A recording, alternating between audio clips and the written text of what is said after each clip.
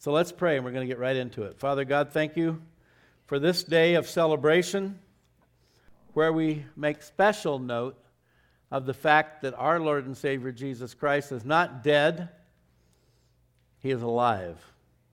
And because He is alive, we have the promise of eternal life through Him. We ask you to bless this time of study in your word. We ask you to feed our spirits, give us fresh insight and understanding. And Lord, we pray for anyone here today that may not be certain about their relationship with you, that would be solidified today, that you would draw them to yourself, give them the gift of faith, the gift of repentance. Till the soil of their hearts, make that soil soft and receptive to the seed of your word. We pray these things in Jesus' name. Amen. So Good Friday's come and gone, and I talked to my buddy Paul up in Seattle, and we were in music ministry together many years ago. And he said something about, did you guys have a Crucifixion Day service? And I said, Crucifixion Day? Oh, you mean Good Friday? Oh, yeah. That's what I meant, Good Friday. Says, no, we didn't have one of those. And then my wife says, why did they call it Good Friday? What was good about it? I said, well, it wasn't good for Jesus, but it was great for us. And so it's Good Friday because that's the day Jesus Christ gave his life on the cross for our sins. John 19:30, when Jesus had received the sour wine, remember he's up on the cross. He said that he was thirsty. They had previously tried to give him wine mixed with drugs, some kind of a narcotic to dull the pain, and he refused it. Jesus refused to in any way dull the pain that he suffered for us. Think about that. Most of us, I think, would probably take anything if the pain was bad enough, right? Not Jesus. But at this point, just prior to him giving up his spirit, he received the sour wine, or some translations say wine vinegar. So have you ever tried to quench your thirst with wine vinegar? Doesn't work too well, but that's all they had there. And then when Jesus had received the sour wine, he said, it is finished. And bowing his head, he gave up his spirit. He didn't mean, I'm done, I'm toast. It is finished, mission accomplished. The word in the Greek is tetelestai. They found receipts for taxes in papyrus that were written across them, this single Greek word tetelestai, which means paid in full. It is finished, paid in full. The price for our redemption from sin was paid in full by our Lord's death. Here's multiple definitions attached to this word tetelestai. To bring to a close, to finish, to end, past or finish, to perform, execute, complete, fulfill, so that the thing done corresponds to what has been said, the order, the command. Jesus said, I came not to do my will, but the will of my Father in heaven. It was God's will, it was God's order, it was God's command that Jesus do this, with a special reference to the subject matter, to carry out the contents of a command, with reference also to the form, to do just as commanded, and generally involving the notion of time. There was nothing random about Jesus' entry into this world, the virgin birth, the incarnation, exactly when it happened, where it happened, how it happened, everything precisely planned out by God, right up into Jesus' death on the cross and his resurrection, to perform the last act which completes a process that started back in Genesis when God said that the seed of the woman would destroy the seed of the serpent, that the serpent would bruise his heel, referring to the crucifixion, but he would bruise the serpent's head. When a head is crushed, it's all over, right?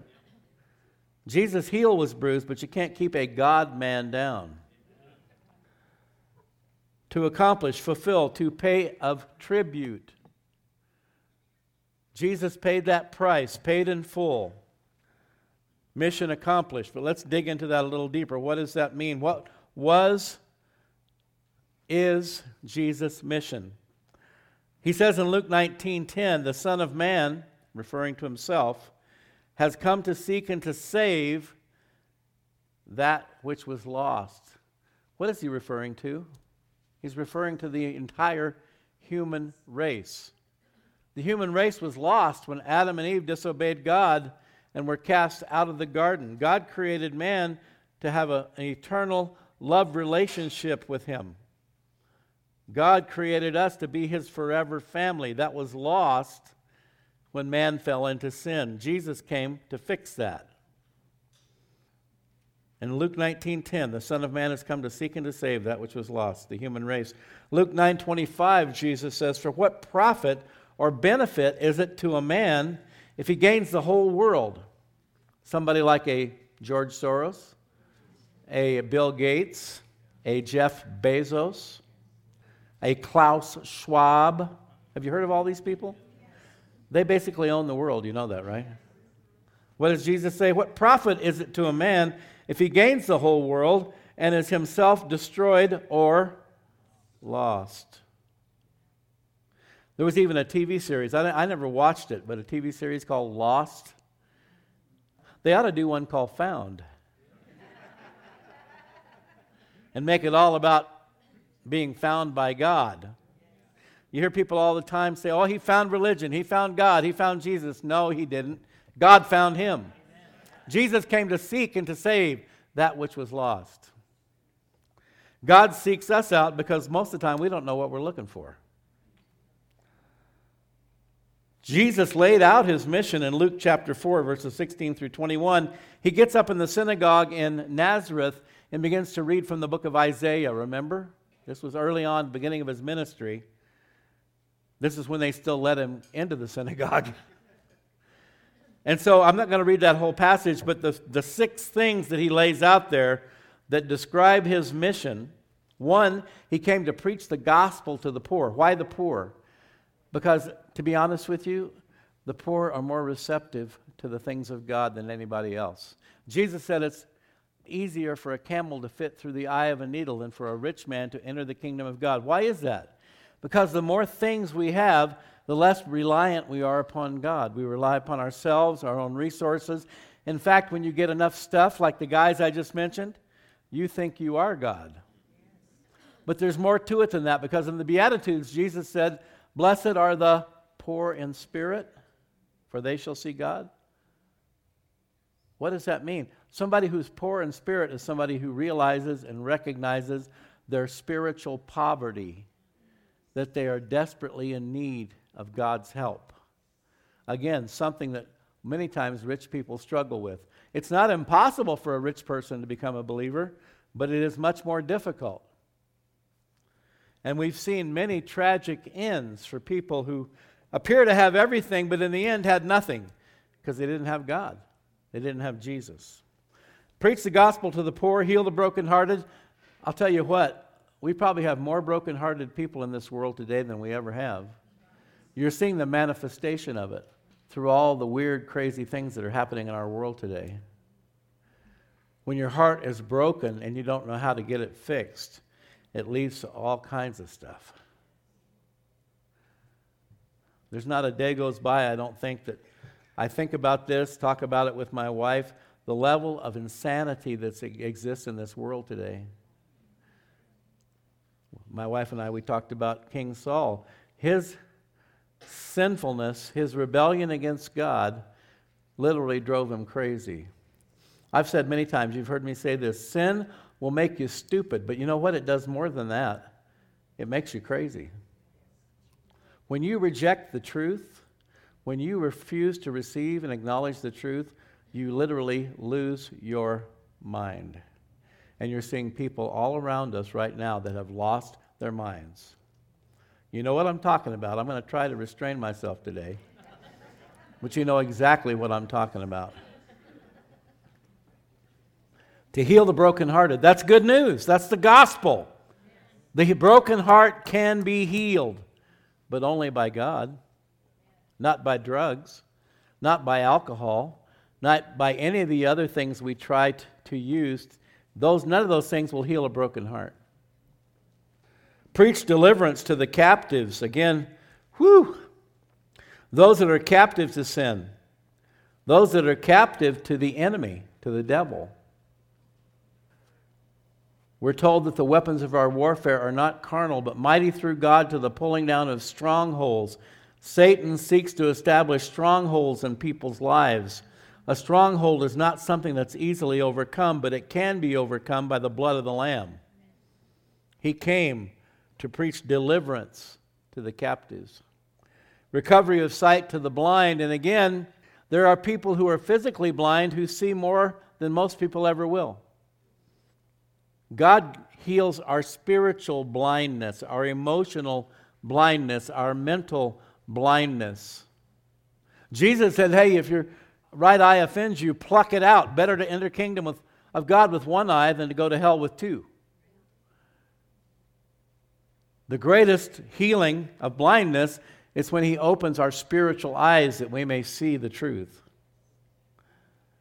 I've shared before my experience as a young believer receiving Christ as a child, but really coming into a full understanding of what it meant to be sold out to God at around 17 years of age. And when I really, really sold out to Him and committed to Him, it was like the blinders had been lifted off of my eyes, because even though I received Christ as a child, growing up as a child of the 60s, peace, love, long hair, rock and roll, some things never change. I was more on the liberal side of things, staging Vietnam War protests and things like that, and going to love-ins at Encanto Park in Phoenix, Arizona.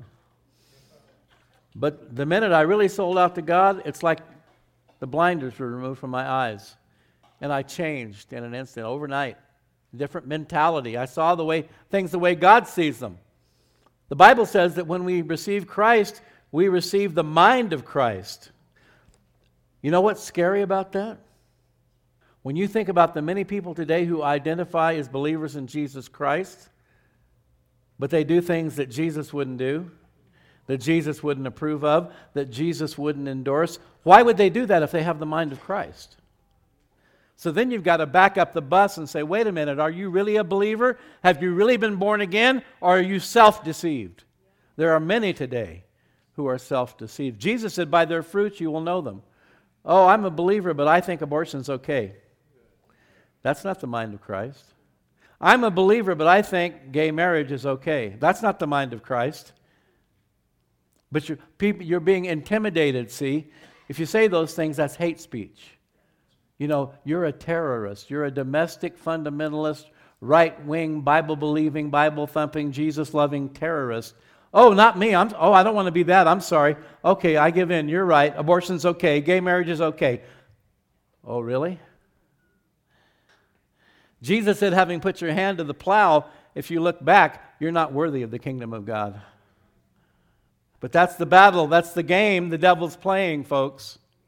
He wants you to back up, back down, back off, compromise. You know what? Lack of compromise is what took Jesus to the cross. And He said, if any man come after me, he must take up his cross and follow me. Deny himself, take up his cross. And are you willing to do that? Because right now, folks, according to Tucker Carlson, who does profess to be a believer in Jesus Christ, the number one fastest growing religion in America is transgenderism, and it is militant, and we're coming close to the time when they will be able to justify killing Christians because we don't support their agenda. Are you willing to go there? Are you willing to do whatever it takes? Because Jesus was. Jesus did whatever it took, and that took Him going to the cross for us. There's people all over the world dying for Jesus right now. You know that? It just hasn't come to America yet. And I'm not trying to freak you out. I'm not trying to scare you. I hope it doesn't happen. But there are more and more signs every day that it very well could. And we have to be ready. Because if you're not ready, if you're not rooted and grounded in the truth of God's Word and the reality of the risen Christ, then you could very easily give up, give in. Jesus said, when the Son of Man comes, will He find faith on the earth? Indicating, not a lot. The Bible talks about a great falling away. You can't fall away from something you never had. So we get into that eternal perplexing puzzle. Once saved, always saved. Arminianism says you can lose it. Calvinism says you can't. God says, don't test me. Don't test me. If you don't want to know, just stay with me. You've heard me say this before. I've never met a backslidden Christian that was comfortable, that felt secure. Oh, I'm eternally secure in Jesus. You won't hear a backslidden Christian saying that. They're nervous, they're scared, and they should be. Anytime you begin to disobey God and walk away from God, and you claim to be a believer, you should be scared. There's only one person in the whole universe that knows your eternal destiny, your eternal destination. Guess who that is? God. As long as you stick with Him, you're good to go.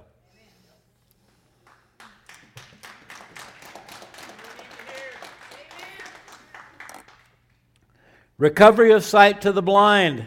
I'm always telling you, pray for your loved ones, your friends, co-workers, whoever you're concerned about. God, please grant them the gift of faith and the gift of repentance.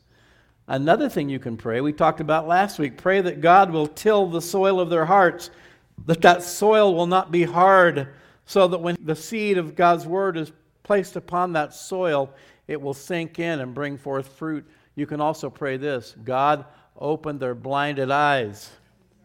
I have a couple people in particular I pray for. God, open their blinded eyes and their deafened ears, that they might see and hear the truth. Good things to pray for the lost. 5, set at liberty them that are bruised, or in the NIV it says to release the oppressed. So there are those who are possessed. There are those who are oppressed. When you're possessed, you literally have demons living inside of you. I think there's a few of them running around. But there are many people who are oppressed, harassed. Jesus said, here comes the prince of this world, and he has no place in me, no place to grab on and take hold. There was nothing in Jesus that the devil could grab onto. The devil tried it. Remember? Matthew chapter 3. Took him up to a high place. Hey, since you're the Son of God, jump off here. God will send His angels to lift you up, so forth. Jesus didn't buy into any of that. But folks, sometimes we do give the enemy places he can grab onto in our lives. We talked about those strongholds. Oppression. He came to bring release to the oppressed. And there are many people in that situation. The good news, Jesus came to set you free. And then 6, to preach the acceptable year of the Lord, the year of the Lord's favor. And the Bible says today is the day of salvation. Now is always the right time to receive Christ, to yield your life to Christ. God's favor was poured out upon the people when Jesus came into this world, and He continues to pour it out to this day. The bottom line, Jesus' mission was and is to save His people from their sins. Matthew 1:21, she will bring forth a son, and you shall call his name Jesus, for he will save his people from their sins. Now, His people, the Jews, but the Bible also tells us He didn't come just for the Jews. John 3:16, God so loved the world that He gave His only begotten Son. His people, not just the Jews, but anybody who calls upon the name of the Lord will be saved. Jew, Gentile, red, yellow, black, white, you know the old Sunday school song, they are precious in His sight. All of this was accomplished by Jesus on the cross, and yet His mission, you could say it was twofold. One, to pay the price for our sins, which He did on the cross, but it didn't stop there. It couldn't stop there. It also had to involve conquering death. His death on the cross paid the price for our sins. It satisfied the wrath of God. Romans 3:25. Jesus Christ, whom God set forth as a propitiation by His blood through faith to demonstrate His righteousness, because in His forbearance God had passed over the sins that were previously committed. Propitiation means satisfaction. Somebody needs to call Mick Jagger and tell him that. Because he can't get no. But he could. He could. if he would receive Jesus as his Lord and Savior. It means satisfaction. Christ is the only offering that satisfied God concerning sin. Okay? The Old Testament sacrifices were just a foreshadowing. They were temporary. The blood of bulls and goats and calves and so forth, all it did was cover the sin. The blood of Christ removes it. 1 John 2:2. And he himself is the propitiation. There's that word again. It's a theological word.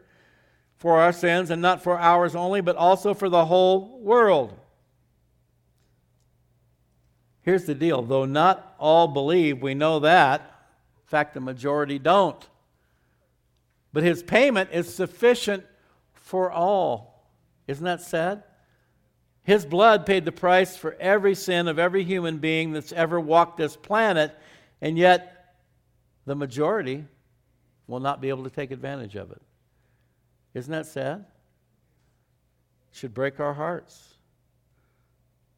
1 John 4:10, in this is love, not that we loved God, but that he loved us and sent his Son to be the propitiation, the payment, the satisfaction for our sins. So, you could say the human race was still trapped in mortal, corruptible, perishable bodies. Genesis 2:17, the tree of the knowledge of good and evil you shall not eat, for in the day that you eat of it, you shall surely die. That's the one they ate from. They didn't die physically immediately. Adam lived to be almost 1,000 years old. They died spiritually. There's where that spiritual blindness comes in. Romans 5:12, therefore, just as through one man's sin entered the world, Adam, and death through sin, and thus death spread to all men because all sinned. The pattern had been set. Once Adam and Eve fell into sin, it was handed down to every generation. That's where the secular humanistic philosophy, we're all born good, or we're all born neutral, we're just a matter of our environment. You put a child in the right environment and he'll grow up really great, really nice. That's a load of hogwash. We're all born into sin. Sin comes naturally. It comes as naturally as breathing, eating, sleeping. I've said it before, the first word out of most kids' mouth is no. The second word is mine. And all sin, by the way, is rooted and grounded in selfishness. Kids know that from the get-go. They're great at it. And we're all good at it until we repent and come to faith in Christ.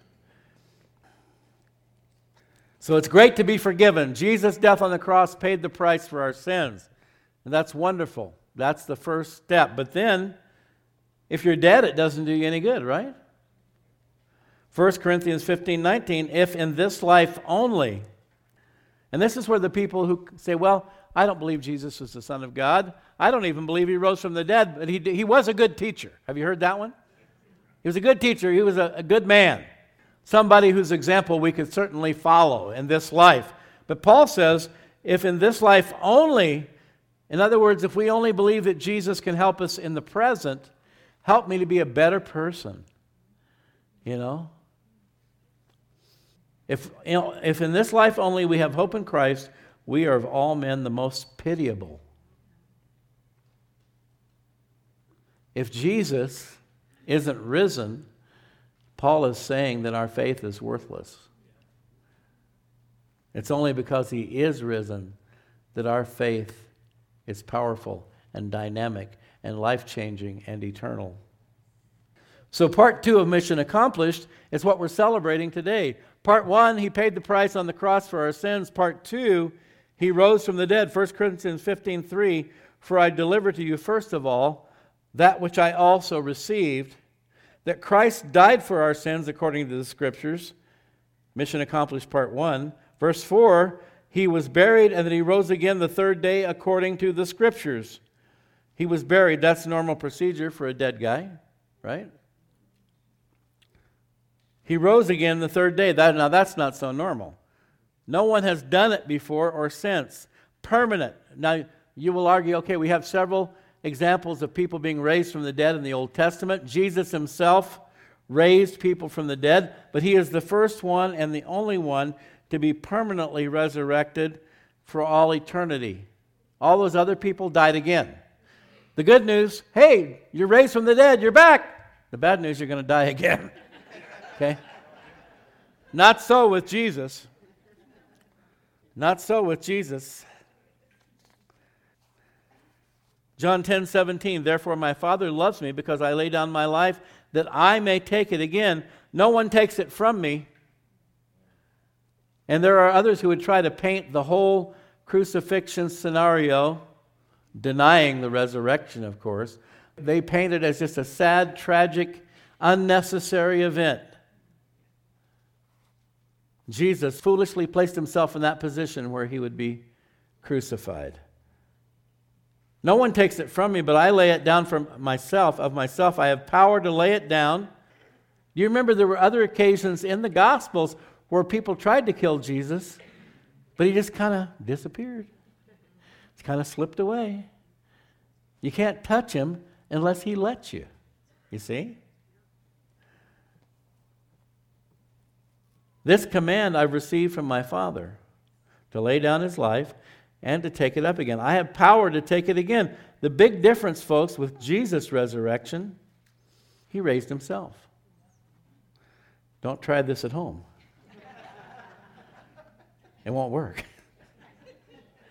But in so doing, he proved that he has absolute authority over death. Anyone who can raise themselves from the dead can certainly raise others. Would you agree?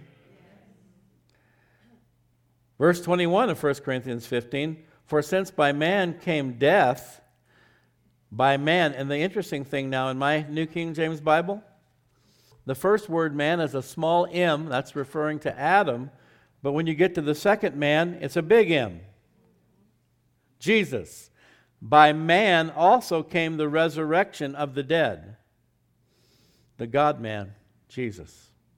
Verse 22, for as in Adam all die, even so in Christ all shall be made alive. Folks, as in Adam all die. And I've said this before too. This whole thing about racism is a bunch of baloney. There's only one race, the human race. We're all from Adam. We all came from the same mother and father.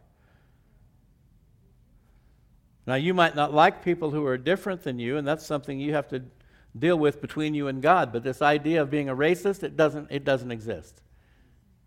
If you're a racist, that means you're against all human beings. That sounds like the devil to me. This is a universal spiritual truth.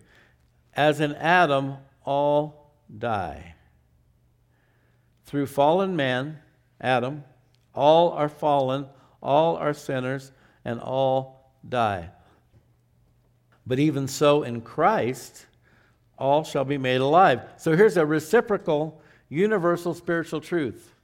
You got the bad news, and as in Adam all die, and then the good news, in Christ all shall be made alive. I think it's wonderful to have that choice, don't you think?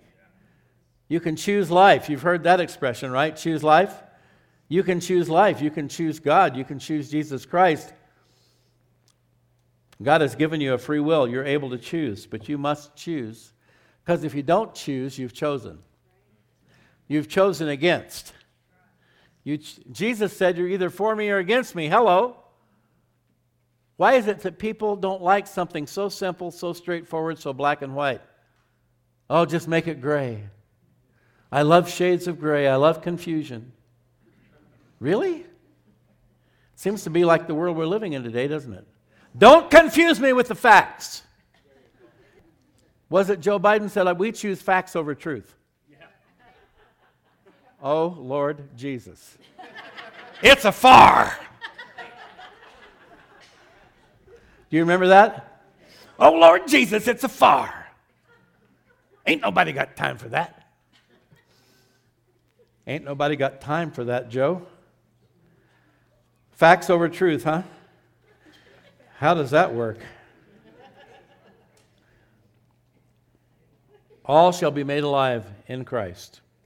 1 Corinthians 15:23. But each one in his own order, Christ the firstfruits, afterward those who are Christ's at his coming. So if you've ever wondered, gee, I know I'm born again, I'm filled with the Spirit, I love God, He loves me, but why is my body falling apart?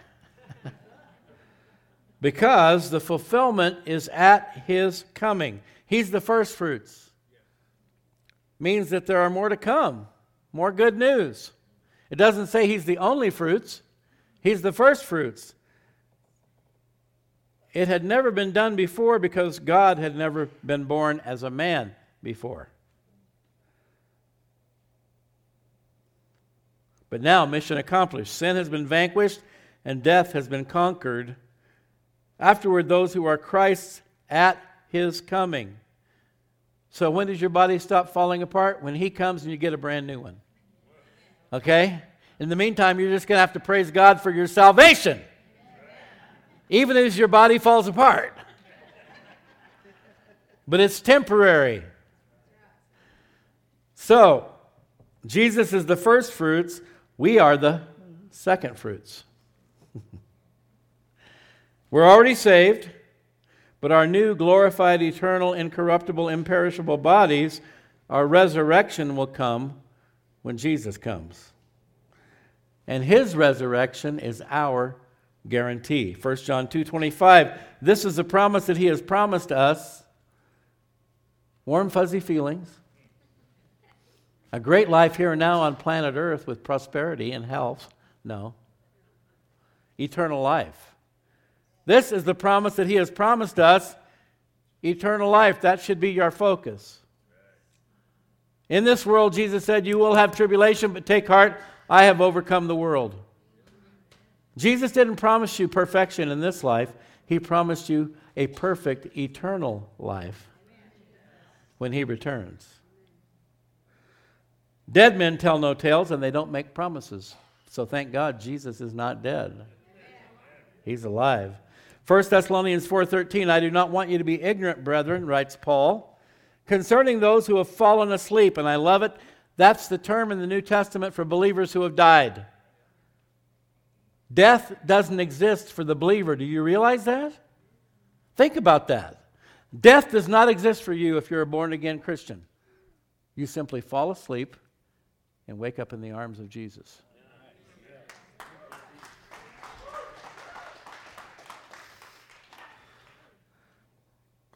I do not want you to be ignorant, brethren, concerning those who have fallen asleep, lest you sorrow as others who have no hope. And you've probably noticed this. I mean, it's not always like this, but most of the time, from what I've seen, true believers in Christ, when they lose a loved one, there is grief, there's mourning, but it's not that gut-wrenching, overwhelming. Have you seen that? Been to a memorial service or a funeral where people are inconsolable? Almost every time it's because they don't know God. They have no hope. And Paul says, I don't want you to grieve like the rest of those who have no hope. The others who have no hope. No one could deny that death comes to every man and woman. And outside of Christ, folks, the human condition is a hopeless one. I wish more people could see that, realize that, understand that. I don't care how much you accomplish in this life. If you don't have Christ, you have no hope. No hope. 1 Thessalonians 4:14, for if we believe that Jesus died and rose again, if we believe, Paul says, but he's not doubting it or questioning it. He's saying, if you believe it, which Paul did, of course, obviously, all the apostles, that was the primary focus of their message when Jesus commissioned them to go out and preach the gospel to the whole world. The focal point of the message was the resurrection.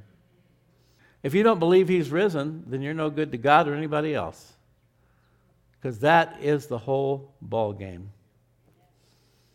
For if we believe that Jesus died and rose again, it's a fact. But here's the deal, and I believe this is woven into what Paul is saying here. It is a fact, but you can choose to believe it or not to believe it. It's your choice. He is risen. The evidence is overwhelming. It's indisputable. People have tried for 2,000 years to disprove it and failed every time. But if you don't believe it, it does you no good. It's just like saying to somebody, hey man, Jesus is coming again. I don't believe it. Guess what? He's still going to come. Doesn't matter whether you believe it or not. The only difference is how his resurrection and second coming will affect you. Philippians 2, 10 and 11. At the name of Jesus, every knee should bow, of those in heaven, of those on earth, those under the earth, and that every tongue should confess that Jesus Christ is Lord, to the glory of God the Father. And you've heard me say this before too. In eternity, there won't be any non-believers. Every knee will bow. In the heavens, on the earth, and under the earth. Those who've already been buried will be raised, some to eternal life, some to eternal death. But every knee shall bow. If you're going to have to believe anyway, do it now. Don't wait till you're dead and then it's no good. Because you are going to be a believer. When you see him, when you bow your knee to him, you will believe. But if you didn't believe in this life, it's hasta la vista, baby. It's true.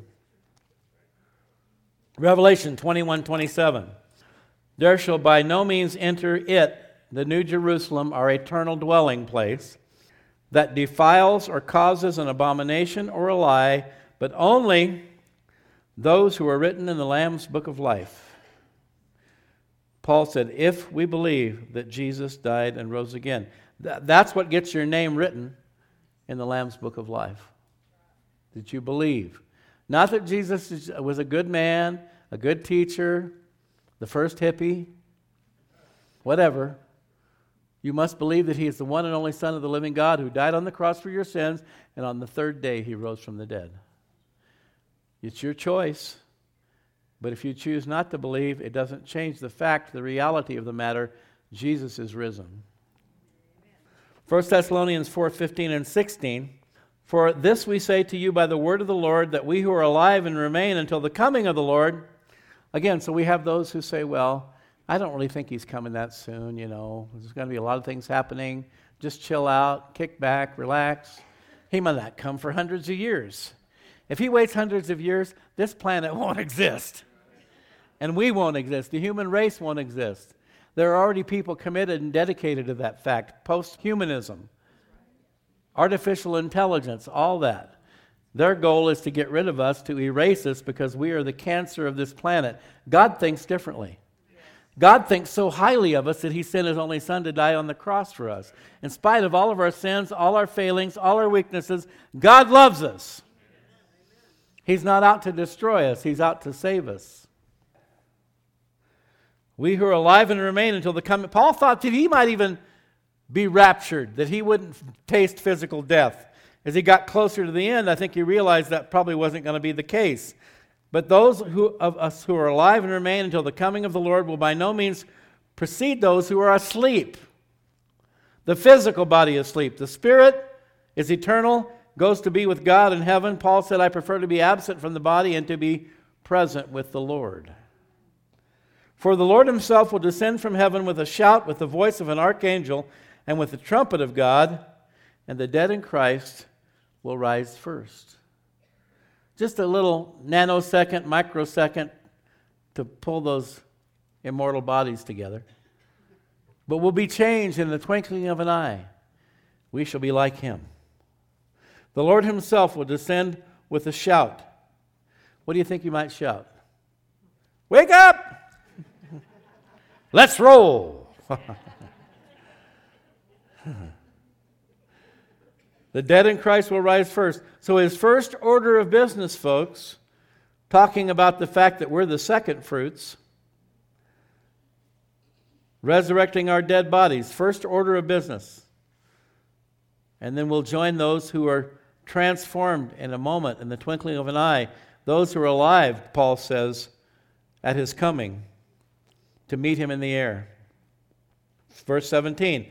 Then we who are alive and remain shall be caught up together with him in the clouds to meet the Lord in the air, and thus we shall always be with the Lord. Now, some people might think, man, that sounds pretty far-fetched. But when you think about all the different things people have embraced and what they believe in today, the alien entities and so forth, all the other weird stuff that people have believed and embraced, and the fact that we have eyewitnesses that saw Jesus rise up into heaven from the Mount of Olives after he was resurrected. These things are not difficult for God. We serve a mighty God, an awesome God, an infinite God, a God of miracles. Thus we shall ever be with the Lord. So there it is, mission accomplished, part 2, eternal life. Part 1, paying the price for our sins. Part 2, imparting to us eternal life. But you know what, folks? You can't give somebody else something that you yourself do not possess. Is that correct? If you don't have $5, you can't give Roland $5. If you don't have Jesus in your heart, you can't give him to anybody else. Right? Therefore, if Jesus hadn't risen, he couldn't have given us eternal life, but he rose. He's the first fruits, and therefore he can and will impart to us our own resurrection from the dead. Verse 18 of 1 Thessalonians 4.